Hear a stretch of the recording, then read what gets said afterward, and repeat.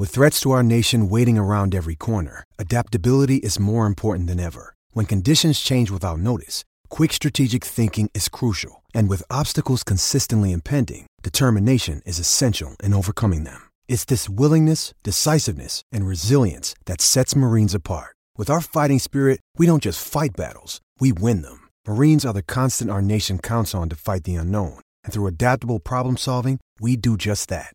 Learn more at marines.com. At Jared, we know devotion isn't a once-a-year occasion. And once the flowers have wilted and the chocolates have disappeared, you'll still want them to know how much you care. Dare to give a gift that lasts this Valentine's Day with our incredible selection of jewelry.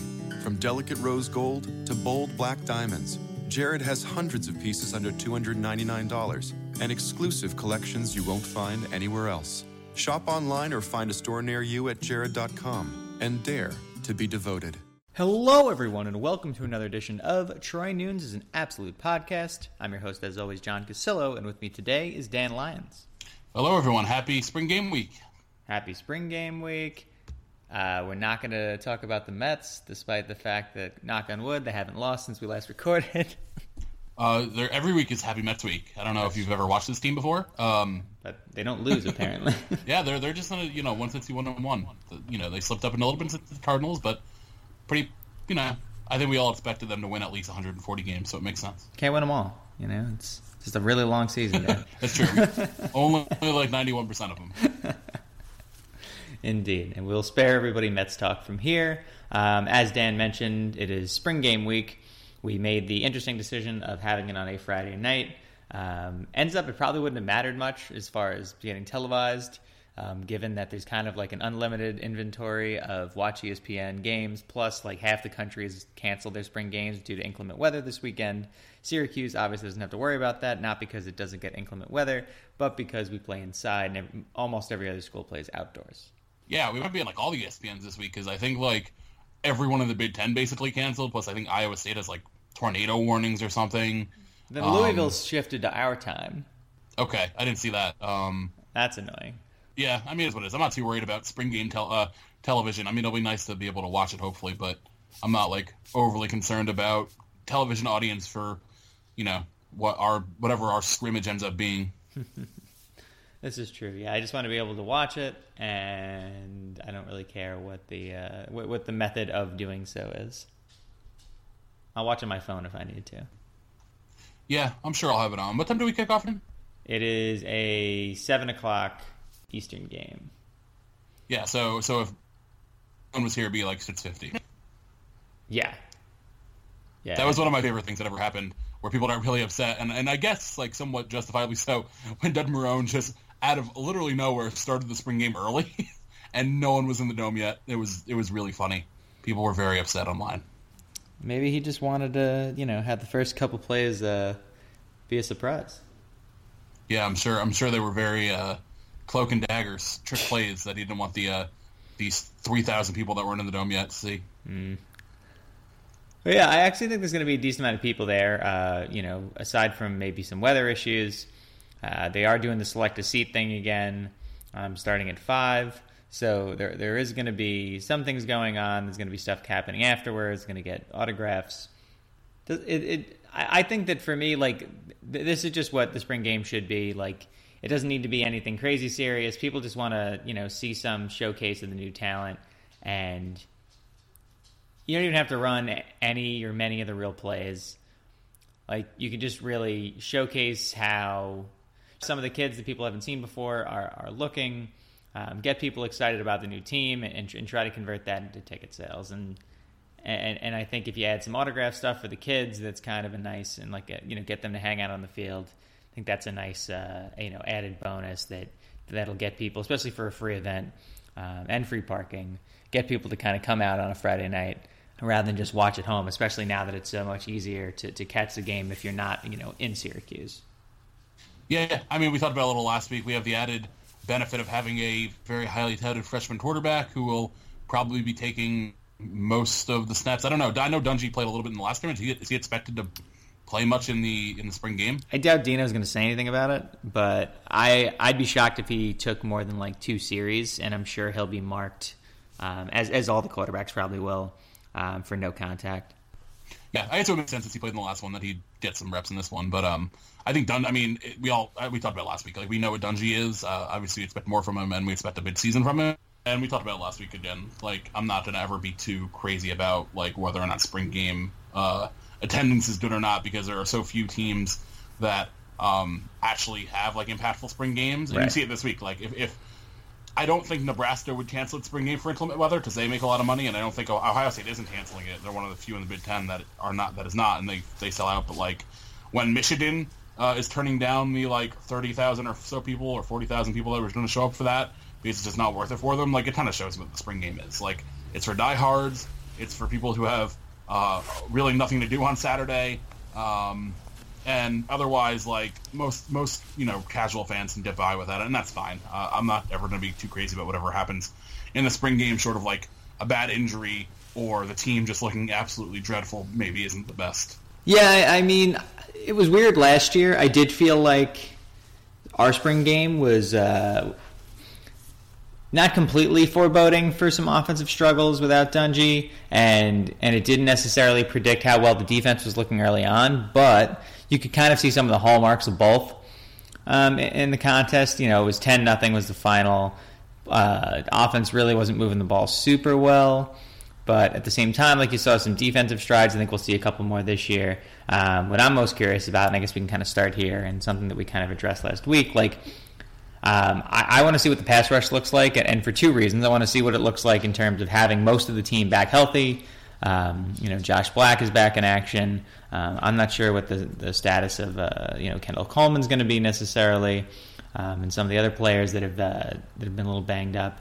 I know Jake Picard and Coleman have both participated in pieces of spring practice. Hopefully we can at least see some glimpses of them. But seeing guys like Alton Robinson, who led the team in sacks last year, Kingsley Jonathan, who came on really well, Justin Ellis and Zach Morton. Morton we didn't see any of last year. So those are some guys that I kind of want to see on the line, generate some pressure. But on the other hand, also want to see how this offensive line, which has really kind of become one of the predominant storylines of spring practice so far, and their kind of resurgence and what they're going to be able to do this year with a lot more experience. Kind of want to see how they're going to be able to deal with what should be increased pressure. Yeah, the defensive line has just been kind of being pieced together the last couple of years. I actually think both lines have some interesting advantages of, like, having had bad injury situations recently, so you have a lot of guys with experience. Obviously, the offensive line, there's a good piece on that in Syracuse.com today about how we have, I think, our first intact, like, 5-man line with at least 12 games of starting experience since, like, 1989. Wow. Which was interesting. I'm not terribly surprised it's been that long, because usually you don't have all 5 guys back, or in this case, like, 5 guys from 2 different starting lines back.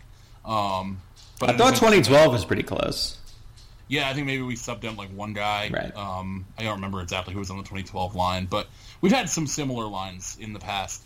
But this one like has a ton of experience, and I think most of those guys, while like being pushed into spots early, like individually acquitted themselves pretty well as like redshirt freshmen or sophomores. So I think with all of them being a full year past that and having all that experience, it should be, if not a strength, at least like a major step forward from what it has been. And then the defensive line has just been so piecemeal, but I think there are like those individual talents that you can get excited about, like Alton Robinson, like Black, like some of these other players that have had like moments. And now, if you can get a full, deeper group together, it might not be perfect, but you have guys that can make plays in spots. And if you have enough of those guys, then you're in pretty decent shape in college football. Yeah, I mean, this is, what I think under Schaefer that Syracuse was never really able to convert injuries into meaningful depth. So this is going to be a test for Babers in a lot of ways. Like now you have, like we said, on both lines, injuries ended up leading to a lot of starts for a lot of different guys. Now we're able to bring in, not just bring back starters, but bring back usable depth behind them, bring back experienced depth behind them. I'm really excited to see what Robinson can do with an entire offseason. He showed up very, very late in the process. He was an August addition, JUCO ad, and still he was able to lead the team in sacks. So I want to see what he can do, and what he can do, what Chris Slayton is able to do. I feel like him and McKinley Williams really kind of got into a rhythm last year with Caden Samuels, who's no longer with the program, but the two of them are super experienced. I really think, we can get more out of Kenny Ruff. I want to see more of Chris Elmore on the defensive side. Like, there's a lot to like. I'm a little concerned about the defensive tackle position, if only because we don't really have the same depth there that we do on the outside. Nonetheless, I just really like what we're dealing with here. And again, I think it's going to be one of the areas that everybody really pays attention to during this spring game. Yeah, defensive tackle is definitely it's been one of the areas of concern for this team for a long time, and overall, like, that's one of the hardest positions to really recruit great depth at if you're not like Alabama. There just aren't that many defensive tackles that can really play the position super well. But we have, I think, like 3 or 4 defensive ends that at least have talent, and obviously Robinson put together a really nice season, all things considered, last year, especially considering there wasn't a ton of defensive tackle help to like eat up blocks and get one-on-ones on the outside. And I think that pass rush can really benefit what we're trying to do on defense, where I think based on what we've heard from the coaches this offseason, I think we might start playing a little bit of that, more of that like high upside ball, where I think they're in the defensive backfield, they're talking about playing receivers closer and maybe going for more interceptions, more turnovers, and then if we can start compiling some sacks, like, you're going to get beaten deep sometimes, and that was already the case, to be honest. But we were going to beat deep without getting pressure on the quarterback. Might as well might as well try to get some sacks and, give it your best shot and get the ball back to Dungy and company. So I think that is what this defense could aim to do down the road, and hopefully we'll start to see a little more of this last year, because defensive turnovers were just so hard to come by for us last year. I don't think how long did we go with that one at the end last season? At one point we had like 6 games where Dungy was the only person to force a turnover. Yeah, that wasn't great. That was off an interception. I think he forced the fumble like relatively close to the Syracuse end zone, which not your ideal spot. That one was like he threw an interception on like a screen, and then he was like the first guy to the ball and then strip it. Yes, I do remember this. That was also the game when he like kicked somebody in the chest. Very, very feisty Dungy in that one. I think it was basically after the Clemson game we just stopped turning people over. Oh yeah, no, and a lot of winning. And also winning. A lot of that, and we've talked about this before, and it's worth talking about that if we talk about the defensive backs now. Is like a lot of that was because of the departure of Jordan Martin, who got injured. Like, Martin just added, he didn't put up gaudy numbers at the safety spot, but after he moved to safety, he seemed to stabilize that, the back four of the defense a lot and provide some real nice help for, Christopher Hendrick and Scoop Bradshaw, who were still kind of rounding into their roles as first-time starting corners, and having Martin back there and really manning the middle, like, as probably the best. I mean, it's not to even slight Cordy, but it's to just say, like, Cordy is a different skill set that doesn't necessarily make him a center fielder. Martin's, 6'2", 6'3", can cover a lot of ground and was covering a lot of ground and really helping out the corners and helping reduce those big plays downfield. And you saw once he was injured, unfortunately, those big play numbers went up considerably, and it wasn't because necessarily that Hendrick and Bradshaw were playing any worse, but because they didn't have that support from Martin and they were dealing with players that just simply weren't built for this kind of, Tampa 2 system.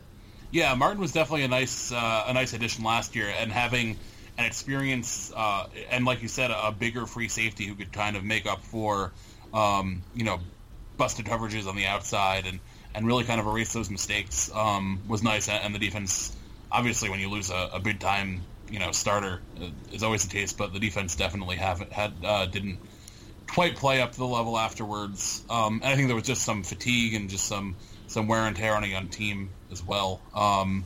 But hopefully, again, I feel like we say this every year, and then there's always a rash of injuries, and that is football to an extent. But hopefully this year we'll have like a manageable number of injuries that like most teams deal with, and we can actually see, a pretty experienced growing group get to, show what it's built versus like having to piece together these units full of players that shouldn't be playing yet, which I feel like has been the case for so long now.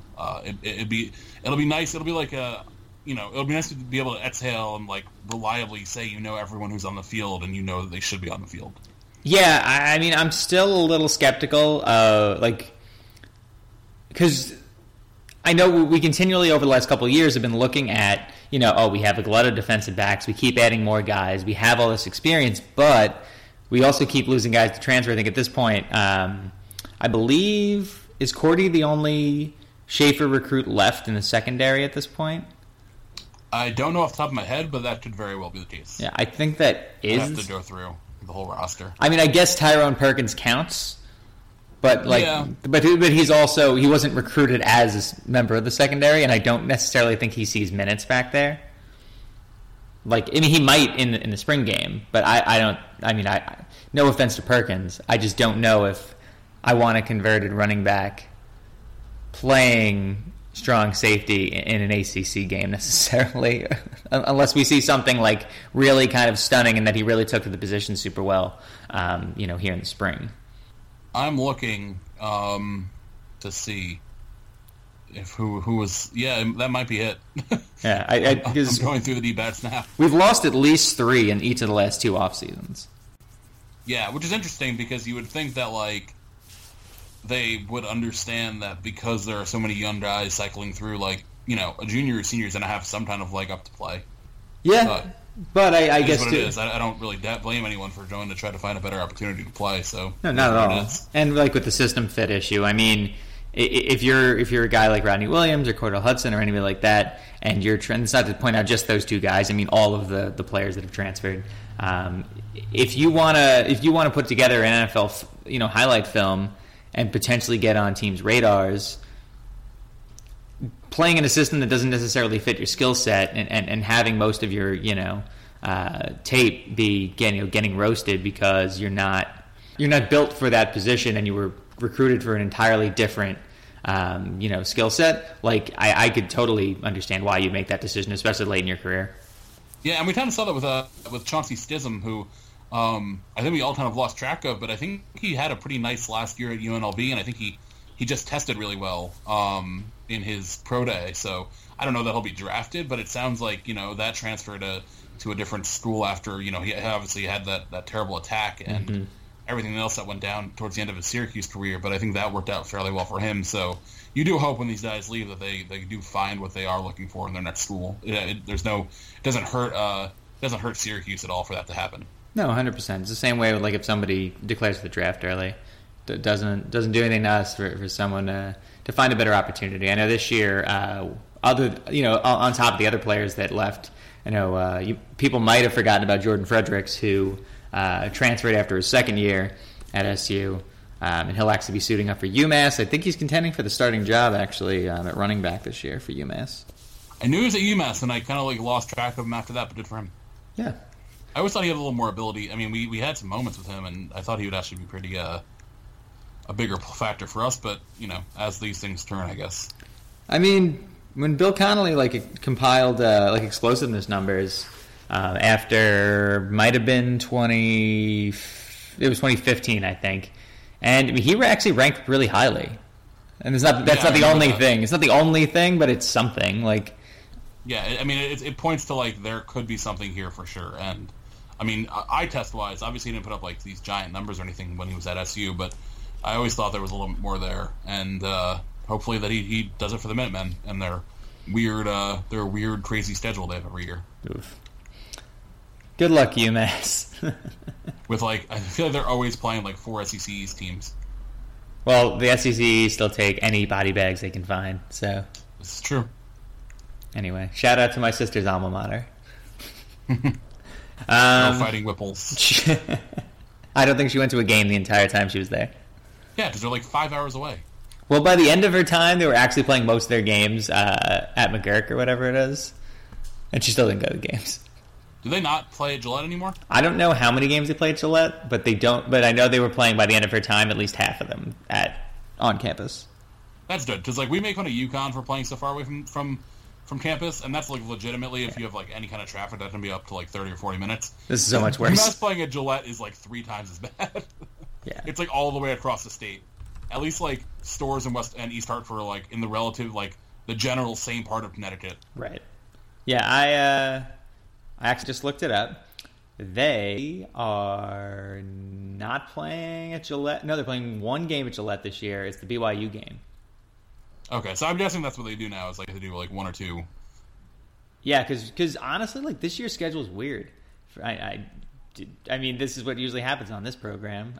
You just end up down a rabbit hole, and you're talking about UMass football. That's how, like, before the show, we're like, oh yeah, this will be maybe a shorter one, and then we end up at like an hour and 15 minutes as we broke down the entirety of UMass's like last 5 schedules. This home schedule is garbage. Okay. Yeah, just where you're gonna get to go to Amherst. No, this is. I mean, you can get better than this though. They got a week 0 game against Duquesne, and they're on the road until late September against Charlotte. We have that early week 0 now too, right? We have like that August 25th for them. And there's like a bunch. I was looking at this the other day because I forgot if we had an August or a September start this year, and I was trying to plan around my summer. Yeah, we got that. Then there's the September 22nd game against Charlotte. Then they're back home for October 6th against USF. Then they host Coastal Carolina. They host Liberty to start November. And then they're on the road again. Well, no, they're on the road. They're at Foxborough against BYU in early November. And then they don't play another game in the state of Massachusetts for the rest of the season. They have at Georgia, and then they have a bye on the final weekend of the season. I'm glad the SEC is still bringing in their brothers in arms at UMass. But good Lord. Why is Georgia playing them? How do you get any... It's basically an FCS game that doesn't count against you. It's exactly what it is.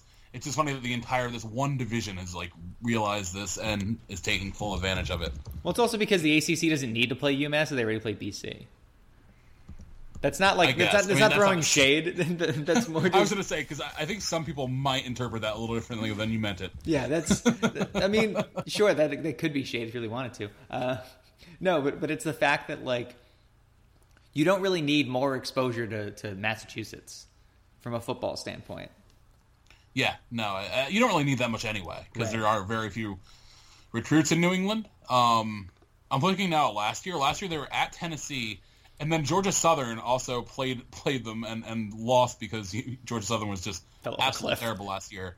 Then they were also at Mississippi State, which I know is SEC West, but still. And then 2 years ago, I feel like I know South Carolina played them recently. They hosted Mississippi State in Foxborough. Didn't Vandy show up to McGurk like 2 years ago? And they went to South Carolina. It might have been 3 for Vandy. I just know every single year there's like a weird number of these SEC schools on there. Yeah, on their schedule. I just don't understand like for some reason FB schedules like 2015 link for UMass, like just doing than how they normally have their links, just didn't work for me. Oh, it's probably dead. Oh, they were in the MAC. Yeah, okay, that's why.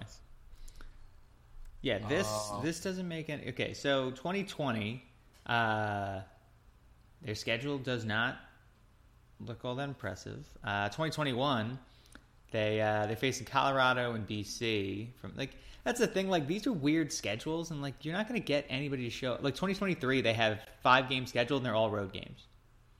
I'm surprised BYU's scheduling them, if only for the fact that UMass's schedule is like the ghost of like college football future for like BYU if things really don't go well. Like, what the hell is this? Like, 2022, their home games so far confirmed are EMU, New Mexico State, Liberty, and Army. Like, who's going to these games? What was their average attendance last year? I'm sure it was one of the worst figures in the entire country. It could not have been more than 4 digits. Also, unrelated question: how is Hawaii getting University of Albany to show up in 2023? I saw that. That's so funny. How many FCS teams are between University of Albany and University of Hawaii? I feel like it's all of them. Virtually all of them. Save New Hampshire and Maine. Except for Maine and New Hampshire. Does Vermont doesn't have a team, do that? No. Central Connecticut State. Yeah. Monmouth. I don't know. Is Monmouth further east than Albany? No idea. No, it's Jersey. It can't be. True. Stony Brook. Oh yeah. I guess it depends on like how you measure it, but right. Stony Brook is further east, I imagine, than Albany is. Yeah, that definitely is. This is stupid though. Wagner's up in the air. Yeah, like why would you? If you're Albany, there's just so many. Like, is this a recruiting tool? I don't. It must be. It's like, hey kids, we're gonna go hang out in Hawaii for a week. I mean, I don't really. if I'm an Albany player, I maybe unless you're like very studious, maybe you're annoyed. But I mean, I guess there are worse road trips. Like it's maybe a once in a lifetime thing, and you might actually win. There's a chance. I think Hawaii, is kind of salty. They're interesting at least. They're not very good yet, but they were half-assed good like 2 years ago, and then they just sucked last year. I still think Rolovich might put it together. I think he's a pretty good coach, and I think there's a decent chance that if he does fail, it's more about Hawaii's being a really tough situation than him being a bad coach. I think if he fails, though, I don't really know where Hawaii goes from there. I don't either. Because Norm Chow, bring him back. Because you look at the Mountain West right now, and we're gonna have a Mountain West preview episode during the summer, but you look at the Mountain West right now, and it's Boise and San Diego State and maybe Fresno and nobody else is I guess Wyoming, but nobody's really figured themselves out consistently except for the first three I named. That's an open opportunity for literally anyone else to just get mildly good. You saw it a couple of years ago with Wyoming getting to the Mountain West title game. Last year, Fresno was able to bounce back under Tedford. And that Fresno turnaround was so crazy that it wouldn't shock me if they came back to the pack. And I don't expect them to fall back to 3-9, but that was just such a precipitous turnaround that I think there's a decent chance that there's some serious regression to the mean there. Give me San Diego State to win that division once again. I wouldn't bet against it. Anyway. I haven't really looked at it, but I wouldn't bet against it. That was your 7 to 10 minute UMass Hawaii Mountain West. Yeah, complete diversion into other stuff. Before halftime, we're just going to talk linebackers, and then we can kind of focus a little bit more on the offense. I know we mentioned this before. We're not going to get into the position change stuff too much. Dan, how do you feel about this linebacker group, and what are you looking for from them? Not this fall, but more, what are you looking at to see out of them on Friday night? I think as long as they play strong assignment football, I'll feel pretty decent about it. I don't expect them to obviously lead the defense like that group has for so long. This is I feel like the first really rebuilding year for our linebackers in a long, long time. And that's what happens when you lose three really solid players. But you return guys like Andrew Armstrong and a couple others. So as long as they're just not making huge mistakes and if we get some nice plays out of them, we'll be happy. But I just think they need to just play sound, solid football, and otherwise, it's tough to really imagine them breaking out and having the same impact that the Franklin Paris Bennett group did. Yeah, I mean, I'm really excited, and I mentioned this last week too. I'm really excited to see the Ryan Guthrie experiment, middle linebacker, and see how that goes. Just because he was such a different type of player at the JUCO ranks. Last year, we played him at defensive end a little bit. He's more of a tackle for loss guy, which is kind of the old mold for Syracuse.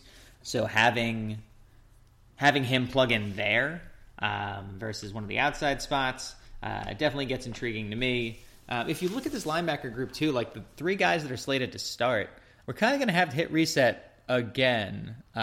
This is kind of a stopgap year, and I don't really think we've had one of these at SU in a while.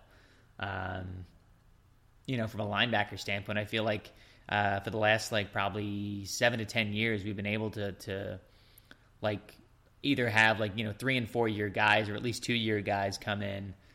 This year, Guthrie's a senior, Armstrong's already a junior, Whitner's a senior. Kind of just biding time for guys like Akeem Williams, who's going to be another stopgap. He'll be a senior next year. Don't really know where Shai Cullen fits in, if he's going to be able to contend for a starting job or not.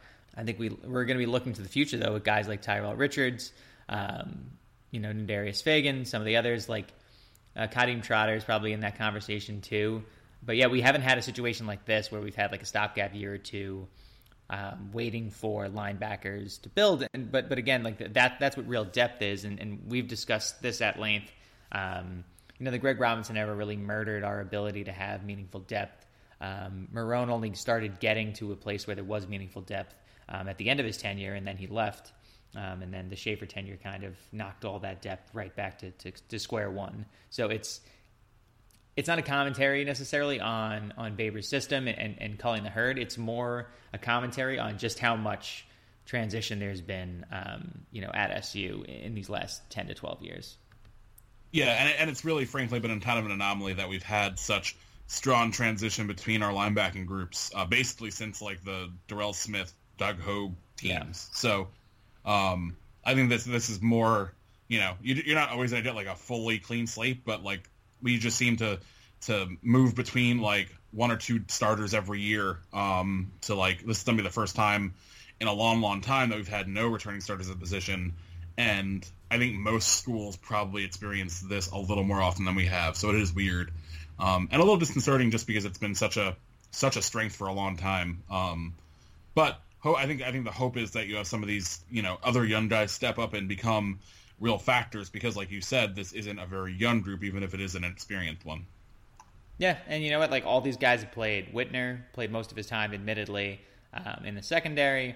Guthrie, like I said, saw some time at the end front, and then Armstrong, has played backup to Zaire Franklin for the last couple of years. So like their starting experience might not be as much for what we need, but I'm hopeful that this becomes a surprising group, and I hope too that they're kind of strengthened and bolstered by the better play of the guys both in front and behind them. Yep, definitely. I think that's what you have to hope for, and then I still think we have some talented players here. So totally, all of the above. All right, I think it's a little halftime for us then, Dan. What have you been imbibing of late? It was still a relatively it was a relatively light weekend. Although I had some big some nice finds. Let me see. I'm going back to I have to look up the date to see the last time was it 5th? I think right after we recorded last week. I had the Road to Ruin double IPA from Two Roads, which is I've talked about them a decent amount. One of my home state breweries up in Connecticut. I had the Camp Wana Mango by Harpoon, which was a pretty nice like mango. I'm trying to remember if it's a mango IPA or just a pale ale. I think it was just a pale ale, but it was quite good. And then the biggest one that I found this week, which I know you'll appreciate, is that I had a Maine lunch. For dinner, so not super appropriate, but that's one of those where like basically any of the big ones by Maine Beer Company, like if I find them on a menu, I'm gonna have it. So I had that, and I must have forgotten to check into one when I was at Jacob's Pickles because they have a great beer menu, and I remember I had a second beer, and I will try to find what it was while you read yours. Fair enough. They had KBS, but I didn't have a KBS. KBS, I saw KBS at Costco the other day. Oh, it was Mary by Hill Farmstead, which was always good. There you go. Yeah, I remember when the KBS craze was insane, and yeah, now you can find it at Costco. So good to know for everyone that waited in line all those times. That's something. I mean, I feel like KBS pops up at least around here. Like there are much harder beers to find when it's available. It seems like everyone's getting it. So yeah, it's not what it used to be in terms of rarity. Yeah. On my end, I had from the Collective Brewing Project over in Fort Worth, I had Woodfolk. It's an American Wild Ale, aged in some sort of barrel. I don't have that in front of me, but that was very good. A friend of mine sent that. I stopped over. I'd had some of their beers before, but I hadn't been to the brewery in the Arts District in LA, Boomtown Brewing. So I had from them What Goes Around, and then Nose Job. It's a really good West Coast IPA that I'm a big fan of. Felt that it was the right. I felt like it was more on the dank side of things, and that's feels what I'm looking for in an IPA. Like I enjoy a New England style, but I'm a much bigger fan of the West Coast IPAs, as I mentioned before. Also had a mic check from them, just a Czech Pilsner. What else did I have? Went to the Galaxy game on Sunday. It was really a lot of fun down in Carson. Beforehand, stopped over at the Honest Abe Cider Company, just a local cider and mead spot, not too far from the stadium. Had their pineapple cider. Also they had this apple pie a la mead that was very intriguing. Had a lot of vanilla notes going on. I didn't hate it, but it definitely a little bit sweeter than I thought it was going to be. I haven't had mead in a while. I went to a mead tasting once in San Francisco. That was pretty interesting. So yeah, I'd recommend trying out some mead. Maybe you won't like it, but you never know. I've had mead, but I don't think I've had it since. I think someone once when I was at SU brought some back from I think the Finger Lakes as a meadery. Oh, nice. And I'm pretty sure that's the last time I've had it. But I remember being surprised by how much I enjoyed it. It is very sweet though. Yeah, and I'm not necessarily big on sweet. Strand Brewing makes a special for the StubHub Center Beer, Cuplifter IPA. It's about the MLS Cups that the LA Galaxy have won, and they sell that there amongst their collection of other local craft beers. They actually have a really impressive setup there for food and beer. I really like that a lot. Definitely be back. My first Galaxy game that I'd been there, because now that we have 2 teams in MLS, it's a little bit easier to get tickets. So that's much appreciated. And then also down in Houston, where I was the last 2 days, had from Real Ale Company, Axis IPA, and then I also had from St. Arnold, Summer Pills, just Hell's Lager. That is very good and a staple for, I'm sure, most of the folks in the Southeast Texas area. Probably drink quite a bit of it during these warmer months as they're already getting started down there. I don't know what warm months are anymore. Yeah, well, you know what, Dan? That's kind of on you guys in the Northeast. You have options here. This is a very large country. I don't appreciate your California bias here. Your liberal coastal elite. I don't know that our upstate New York listeners will appreciate me saying it's cold down here. So, you coastal elite member of the media, sitting around in your ivory tower / condo in very chilly 65-degree and windy weather. You don't even know the half of it. I can imagine the half of it. Somewhat chilly. I once lived it, and I never have to again. It's true. Anyway, back to cold climates and Syracuse. Not going to talk about Syracuse weather. Rather, we're going to talk about the Syracuse offense a little bit. Dan, do you think we're going to see Antoine Cordy on offense in this spring game? I feel like it's going to be kind of an obligatory thing just because we've talked about it so much this spring. I think we kind of have to, right? Just like if you're not going to show him, catching passes, then like what are we doing here? Like, I think we all we're pretty content with him on defense. So I think you kind of almost have to have him do something, just even if it's a proof of concept type deal. Yeah, I think we see him a couple times. I think if he catches a pass or two, and he looks good doing it, I think he'll stick around on offense in the spring game. If not, I think they'll just put him back on defense. If I had to guess. Either way, I mean, it'd be kind of weird for me to have this whole like experiment and then have him just move right back like a month later. But I mean, we've done it before. That's true. We also I think we moved Damon Murkerson positions like 4 times during 1 year. So obviously that was actually Marone, but actually no, that was Robinson and then Marone back-to-back seasons. But so there is precedent for guys changing positions a lot.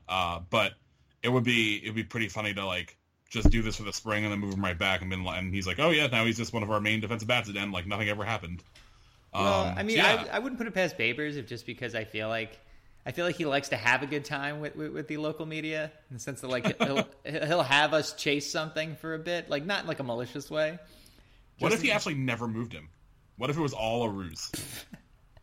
Like he lined him up at receiver like during like the 5 minutes that the media's allowed to actually watch spring practice, and just put it right back. He just went right back to DB anytime like Stephen Bailey wasn't putzing around.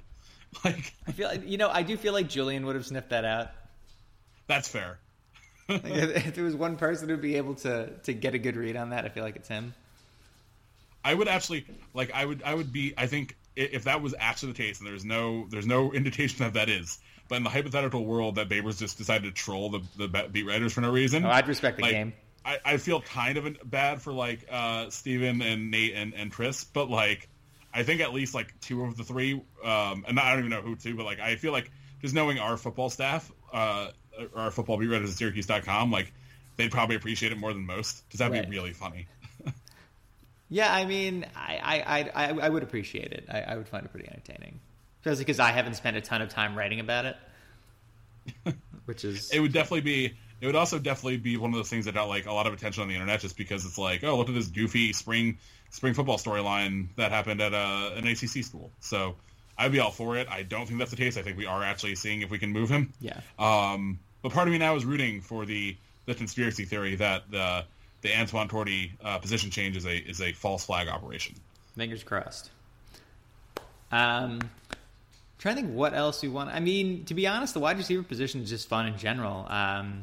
We don't really have to talk about Riley and Butler because I feel like we talked about them a bunch last week. I really want to see what we can get out of Nykeim Johnson. RTB, Russell Thompson-Bishop, could be a really nice... I always had him pegged as a bit of a deep threat. He's in the slot right now. That could get interesting. He's not like huge. He's like 6'1", 217, so he's bigger. He's not going to be your Jamal Custis size. I think he's the one I'm most curious to see, and that's another one we talked about last week. Having him and potentially Ravian Pierce inside at the same time could get really exciting if we start running some 2 tight end sets. We start getting some semblance of a red zone offense, which is something that's just kind of eluded us for what feels like decades now. I want to see a little bit of that. I know, Babers isn't going to give away the secret sauce on that, but just kind of want to see what those two guys do together on the field. Sherrod Johnson's another guy who, we didn't really get to see last year. He traveled with the team all year. I'd like to see him on the outside operating too. I know I'm right now looking at the pre-spring depth chart. So if Custis is moved inside, that's also going to shift a couple other things around. I don't really know who takes that starting role. I'd be a little worried to see Butler and someone completely inexperienced, whether that's Sherrod Johnson, Nykeim Johnson, or even RTB, like out there on the other side. It's just such a critical position for us, and while there's been turnover in the 2 years that Babers has been here, there hasn't been inexperienced turnover, and that would be my one big worry. Not necessarily having, because we saw what happened last year when Custis was injured and we had some questions on the outside, like not necessarily having a ton of proven options to catch the ball. I mean, people have risen to the occasion, but I would be a little bit more worried than I have been in the past. Yeah, I mean, we've talked about this a decent amount. Like overall, it's just such a big question mark that it's going to be kind of we're kind of all learning together here what this wide receiving core is going to be, aside from the little we know about like Sean Riley and Custis. I think we kind of have an idea, but he hasn't really done much. And then obviously Ravian Pierce, I think we said last week or 2 weeks ago whenever we last talked about the receivers at length, is like honestly probably the most experienced guys we have coming back, and he just played one season. So right. Overall, I think I kind of appreciate. It seems like Babers is really experimenting and trying to find new things and piece these this unit together, because for the first time he doesn't have like lightning in a bottle with Editawo, and he doesn't have Ishmael, who we all who was an experienced player and who we all knew was going to be good, if not quite as good as he was last year. We really get to see Babers' chops here coaching receivers with this like essentially all new group, aside from like a couple spots of serious playing time with like Riley and Pierce and company. Yeah, I'm psyched about this, and I know I mentioned last week too, like tight end spot, like Pierce is one name. Obviously, it's going to come up a lot. He made a really big impact in his first season. Hopefully, if the offensive line is improved this year, and it seems like it's going to be, then we can plug in Pierce more as a receiver. So I'm really looking forward to seeing him. I don't know how much we're going to see Aaron Hackett, and I mentioned him last week, and I'll mention him again. Holy Cross transfer Jesse Connors, who sat out last year, walk on, but somebody who could really make things interesting. I know we saw him a little bit in the spring game last year, playing kind of a Ben Lewis role, in that hybrid nonsense that we had in the Method Cat offense back in the day. Oh God, I had forgotten about Method Cat. Not the offense itself. I had just forgotten the name. I'm really mad I can't find the Photoshop anywhere of Tim Lester in the Samurai Pizza Cats hat. Earlier today, when the Chipotle curse Desto tweets were going around, I had this like weird like zone out moment of like, what if Chipotle got really mad at us? Well, like what if the website got sued by Chipotle after I made a joke about burning Chipotle down? I mean, can you I feel like we'd be covered by like parody law. Yeah, and obviously I didn't actually mean to burn down the Marshall Street Chipotle, but the thought did pop in my head. I mean, we do have. I feel like we'd be fine on a legal standpoint, just because there's a like almost decade-long category on the site for the Chipotle curse. That too, and I was also thinking back to how long it's been going, and it's at least like 2010. I think it's still since at least 2010. Yeah, so we're almost going on a decade now. I feel like this is.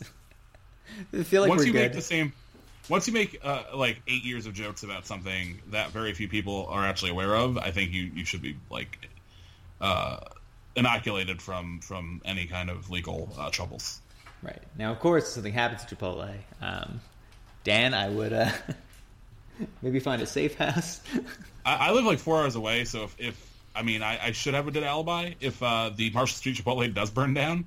I'm not terribly worried. Fair enough. Anyway, which of these offensive linemen excite you the most? I'm really excited to see Aaron Roberts back in action. I want to see. It seems like Cervais has been getting some go at was it guard position? Cervais is back at right tackle, I think. Wait, I could be wrong. I know there was a whole article on this today that I did read. I just don't have it open, and now I do. That's the 19. Yeah, he's at right tackle. And Roberts is, because you have Conway and Adams at left tackle and right guard respectively, who have basically 2 years of starting experience each. Right. And then you have Roberts at left guard, Heckel at center, and Cervais down at right tackle now, who all have a year. So it's a pretty exciting proposition. And I all those players I honestly think are all pretty good. I know the offensive line hasn't been very good as a group, but I think all those players have had moments where you can say this is an ACC starting caliber offensive line. And as is brought up in the Syracuse.com article, these are the bones of a group that hung with and beat the Clemson defensive line, which is one of the best defensive lines we've seen in college football in a long, long time. So, I think this is definitely. I think there's a decent chance that this becomes a strength of the team this season, which is exciting because that has not been the case for so long, and that would just make. I think that would really be a game changer for this offense that has kind of succeeded in spite of the offensive line for a couple of years now. Well, you and I said too, it just sucked at the end of the year when the offensive line put in three straight solid performances. But the problem was because Dungey wasn't in, because the offense was kind of a mess over the final part of the season. The efforts they put in just got kind of squandered, and that was unfortunate because I think it did kind of gloss it because of the losses. It put a bad taste on what was actually an improved group over the course of the year, and doing a pretty good job without Roberts being in there and available to us. Heckel's move to center is interesting, obviously, just because he was recruited as an offensive tackle. I know, obviously, people move around the line. That happens. I always thought, and we said this last year too, you could see, it's not that Cervais was bad at center, but you could see Cervais kind of, the tempo of things would wear on his snapping ability over time, and he wasn't a bad blocker, but the snapping stuff did harm the team a bit, especially as Dungey was on one leg and playing Mad Max or whatever the hell he was doing back there. So, I think that moving him out of that center spot could be a help for him and a help for the whole line. I'm excited about this group just because, we've had those really good games the end of last year. Most of these guys were on the, that 3-game stretch we had in 2016 against, UConn, BC, Virginia Tech, where it was just this nice swing, and they were, really, really well graded on some of the advanced metrics in each of those. And I mean, no, 2 of those teams weren't exactly world beaters, but being able to open some holes, being able to run a little bit better, and protecting Dungey most of all, led to some wins. And hopefully, once again, I think we all know, anyone who's watched Syracuse knows that keeping Dungey, on his feet, is more often than not going to result in Syracuse at least being competitive against just about anybody. Yeah, they've had some really nice performances, and they bring back Roberts, who honestly was probably the best in the group. I think we were kind of saying that last year, heading into the year before he was hurt. So definitely, I think you have to be cautiously optimistic until you actually see it, just because it's been a while since we've had great offensive line play. But I think on paper, this should be the best group since that Justin Pugh, Zach Chibane group, which had some really strong years. Yeah, and several future NFL players within it. Yep, and Justin Pugh, who I can't remember exactly how much money he just made in that new contract with the Cardinals, but I'm pretty sure it was a decent amount. So Arizona making a late push to be Syracuse Southwest. It's probably the best option. You have the Jags, obviously, which is more coach based. But it was the Giants. New York's college NFL team. it's very much like the life cycle of a New Yorker, where it was the Giants for a while, and now it's a team in Florida and a team in Arizona. And the next part is the grave. So that's not... You said it, not me. I merely inferred it. That's fair. As long as we all know. We're just in a golf for a while, so that'll be fine. You're gonna play 18 holes in the dry 125 degree heat. I've been through Jacksonville. I can assure you there's not a dry heat there. Oh no, I was talking about Arizona. Yes, I have not been to Arizona, but I'm sure it's a little more of a friendly climate than Jacksonville, which is very large and swampy. Arizona's hellfire in the summer, though. Yeah, I don't think I would go in the summer. Although honestly, like I don't mind the dry heat. I mean, I've been to Vegas the last 2 summers, and I'll take Vegas 100 over like New York City 85. Honestly, totally. No, I am right there with you. I don't know if Arizona's like much worse, but Arizona can get significantly worse. But it also depends like where you are in the area. Like Arizona was getting to like 125 last year, like no problem. Yeah, I don't need that. Yeah, but like I've been very like pleasantly surprised by how decent Vegas even at 100 is. Yeah, plus you get some drinks, you get by the pool, you're fine. And then nothing matters. Yeah. Yeah. Anyway, that was another weather sidebar. Dan, you think anything weird happens? It's at the spring game. Think there's anything Babers says? There anything that we're not expecting happens? Does somebody come out with 44? What are we looking at here? I think we'll see at least one like pretty fancy trick play just to like win the crowd over. But overall, I think it'll be a pretty reserved spring game experience. But I expect at least like 1 or 2 flashy plays just to like get some headlines. I agree. I'm not expecting anything wild. I mean, the craziest, to be honest, I think the funniest thing would be the situation we described earlier of everyone just getting the rug pulled out from under them on a Cordy. That would be a thing that most people in the building wouldn't appreciate, but like a couple people would note it. Like the really diehard fans would notice and be like, "Oh, wait, what? Like, why? Why did you do this? Why was this? Why did we do any of this?" I also am like just curious in general, like some of the guys that like switch positions, if that'll actually stick. Guys like Stritzinger and Perkins in particular. Also, I didn't mention him earlier, but I do kind of want to see Ifutu Melifonwu. I know I probably just murdered his name, but he was somebody who was like pretty highly touted. Michigan made that late push on him, and he ended up sticking with us. I do want to see him at corner. He came in as a safety, so I am curious just kind of how much work he gets there. And maybe he ends up getting into the rotation this year, since, again, highly touted guy. Yeah, that'd be fine. I think all of these, all these new guys that aren't Tommy DeVito, like obviously we know Tommy DeVito is going to be probably the focus, but like any new player that you can see on the spring game, that's always exciting because it really is the first action you get to see versus like, obviously we all like to see our friends back in action, but I think like the one thing you can really take away is just to see how a guy like moves around the field and looks in the jersey, and these are like dumb things. They don't really matter until September, but they are something you can like cling on to for the next couple months. Agreed. Dan, where are you watching? Home, office? Probably home. I will be doing the same. But hopefully some of you guys go out, and if you don't want to, that's fine. Again, spring game doesn't matter. Yeah, if you're in the Syracuse area, like I get it if you don't want to go, but like if you have nothing going on, it's free. You're not doing anything. It's free. Parking's free.